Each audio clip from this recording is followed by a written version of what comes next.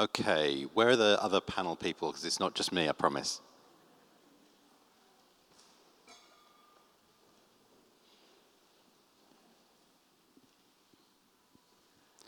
Okay, yeah.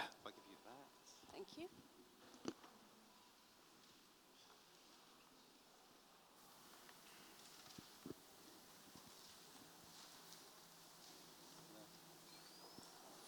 Okay. So, we have about 20 minutes. We promise we'll finish on time. So if you're shuffling and thinking, oh, my train, we'll finish on time. 2:45, right? 6:45, yeah? No.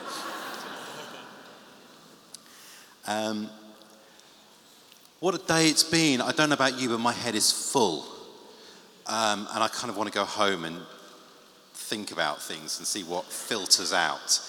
But as Catherine said, there's so many people who've said such amazing things, shared things over lunch, in meetings, over coffee, in seminars. We can't talk to everybody, although there are so many stories, but we've got 3 people here with 3 stories, 3 lives, 3 sets of experience. So we just thought we'd take 3 snapshots to stand in for hearing everybody's story. So I'm joined by Hayden, by Sally, and by Ron. And so I just thought I'd start by asking a very simple question. If you could introduce yourself, who are you and what are you doing here? But really, what's your link? What's your link with church and mental health? Do you want to start with you, Hayden? Yeah, sure. Well, I introduced myself earlier. I'm Hayden. I'm a curate in the Church of England, based in Northampton. The church that I'm in, Emmanuel in Western Fable, I conservatively would say at least half of the people have some experience of having mental health conditions themselves. I too have dealt in an ongoing way with depression and had to try and relate what it is to be a Christian, a disabled person, someone with depression, and a minister now. That's pretty straightforward. Yeah. Sally, how about you? Hiya.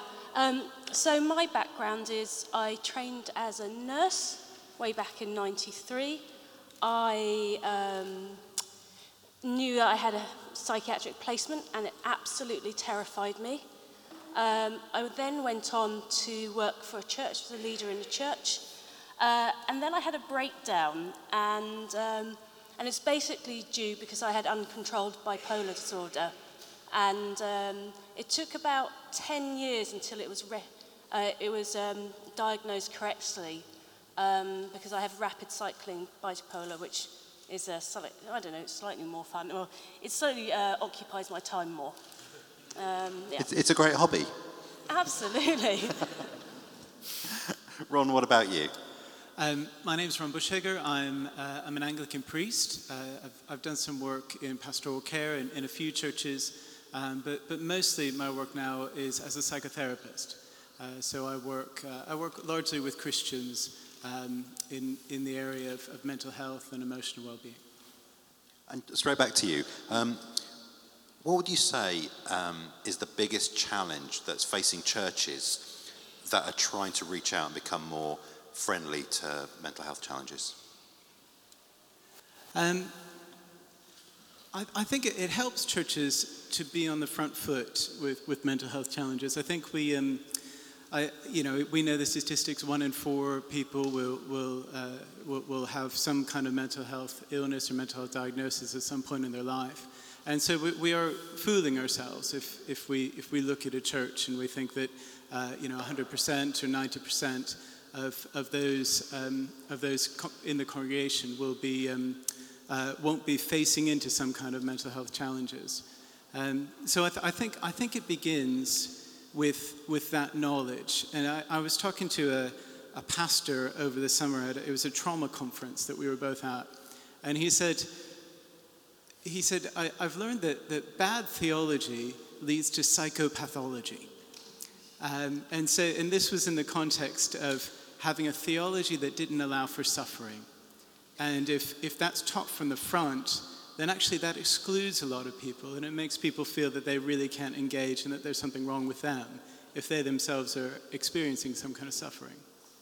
And so I think there's something about the knowledge from the front and how theology is managed.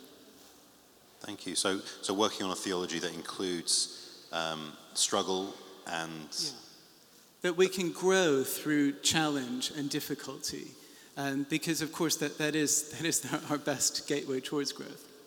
Thank you. Corin, how about... Hayden, what about Hi. you?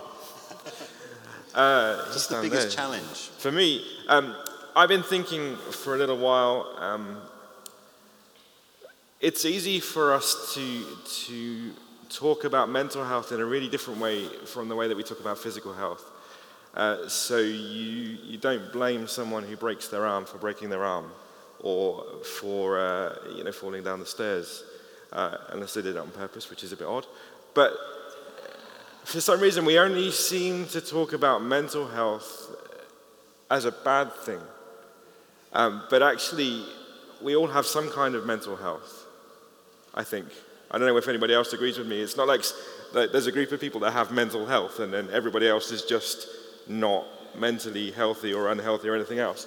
And so I think there's an awareness the church faces the challenge of reaching, that actually there isn't just one small group of people that are dealing with this, that we're all on a journey together. I hate that word journey, but it comes to mind when you've been sitting all day listening to people, of discovering what it is to be well and healthy and to be the people that God has made us to be, rather than singling out people and stigmatizing them and making them be a particular group that sit in a corner and don't get to speak at the front or anything else. Okay, so just an awareness that everyone has some kind of mental health, and they might be good or bad or indifferent. You said that much more clearly than me. Sally, how about you? What have you been thinking about the challenges facing churches? Well, I've been in the same parish for the last 20 years, and I've had a good experience of church there. So in some ways, I find it hard to answer this question because I don't know what other churches are like.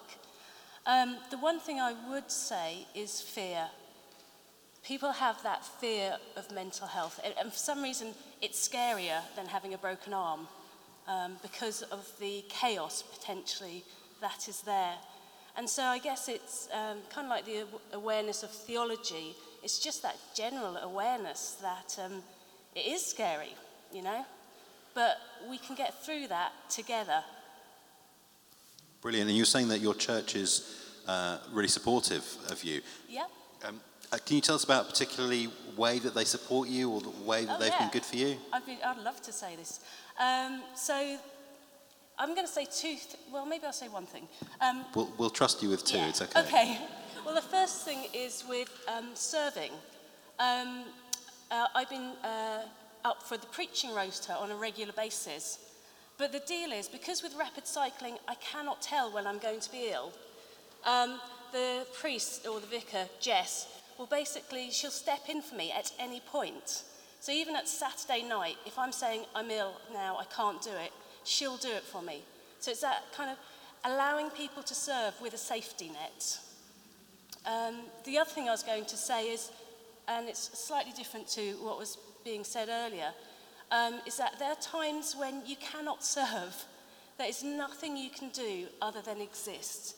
And in those times, actually, you have to just be allowed to exist and have no expectations put on you. So being given the space to serve, but also the get-out clauses, sometimes the safety net. Brilliant. Hayden, how about you? Is there a time when you've seen a church really step up and do this well? We've been hearing a lot of mixed stories. We say probably more positive than, to be honest, there's been a lot of negative stuff going on. Right? Yeah. And it's easy to talk about the negative. What positive stuff have you seen? I was thinking of a particular story. I was playing in a worship band in a church one Sunday morning, and partway through the time of singing, for some reason I felt compelled to share that I'd been having a really rough time, that I actually the previous evening had felt suicidal, and fortunately this had passed, but on that particular evening it was a really powerful thing.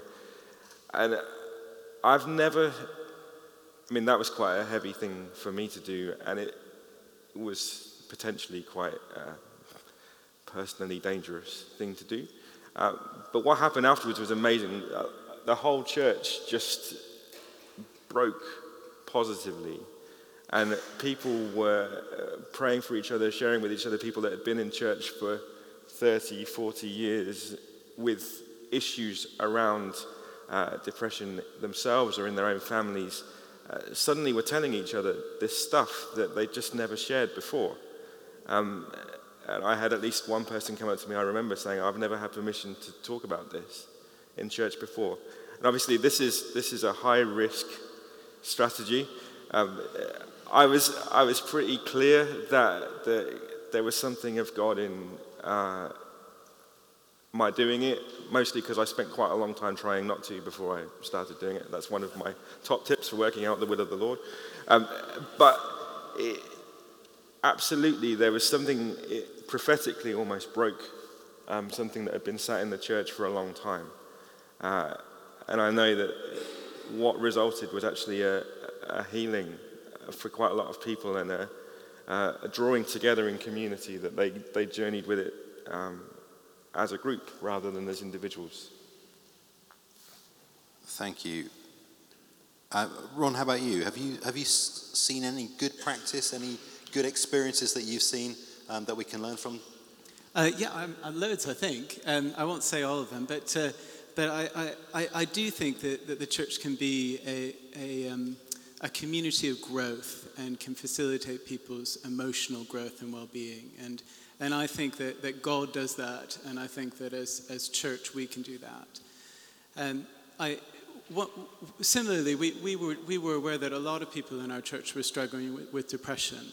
And we looked at resources, loads of different resources. We couldn't find very much on how to help individuals in church who were depressed. And it almost felt like there was just a void. But we came across a resource, and then we did some of our own work and got a GP and another counselor involved. And we put on a depression course for our church. And that was really useful. And I think the most useful part of it was on the first evening, all these people came, and the people that came was a perfect cross-section of our church. So it wasn't only people that one would regard as not being able to be fully involved. It was small group leaders and preachers, and I had lots of conversations with staff who had stories around their own experience of depression. So I guess it's about the church making that positive response and that stepping into the void and saying that actually we're receiving people here in this place. Okay, on that, and this is the last question really, as time goes on. Everyone here has heard a lot of information and lots of tips and stories and ideas. As we go home, probably back to over 100 different churches, what's one thing that you hope, or one idea that you'd encourage people to, that you could tomorrow, or we can start talking to our church about tomorrow, that we can put into practice? What would you say? I'd say we could be those safe people. We could be people who don't only allow for kind of easy theological answers, then actually exclude people who are struggling or who have had long-term difficulties, either emotionally or otherwise. And so as we are those safe people, in whatever capacity we serve in our churches, we welcome and we enable them to feel comfortable in our communities of faith. Thank you. Sally, how about you? What's one thing that people can go home with, take home a nugget? Well, I haven't been at the conference all afternoon, so I don't know the other things you've said. I think my thing is work as a team, because often what happens is one person is very gifted pastorally, and they'll be kind of they'll look after a lot of people who've got problems, and then they get burnt out and it all goes horribly wrong. And what I'd say is maybe in home groups, but work as a team so that you're caring for that person together without getting burnt out. Brilliant, that's really useful. And how about you? Yeah, thank you. I was just thinking about love the Lord your God with all your heart, your soul, your mind, and your strength, and love your neighbor as yourself. Sometimes we find it hard to do the loving ourselves bit, don't we? And some other times we find it hard to allow ourselves to be somebody else's neighbor. So actually, to be brave enough to allow somebody else to treat you as their neighbor and to love you. And also, a very practical thing, pray for the people that lead you. Pray for your pastors and your ministers and your teachers and the people who make the coffee and the people who work with the children and young people and so forth, because they probably need it. Brilliant. Thanks very much. Thank you, all three of you. This has been a really great insight. I'll just hand back to you guys and round up for this conference. Great. Thanks.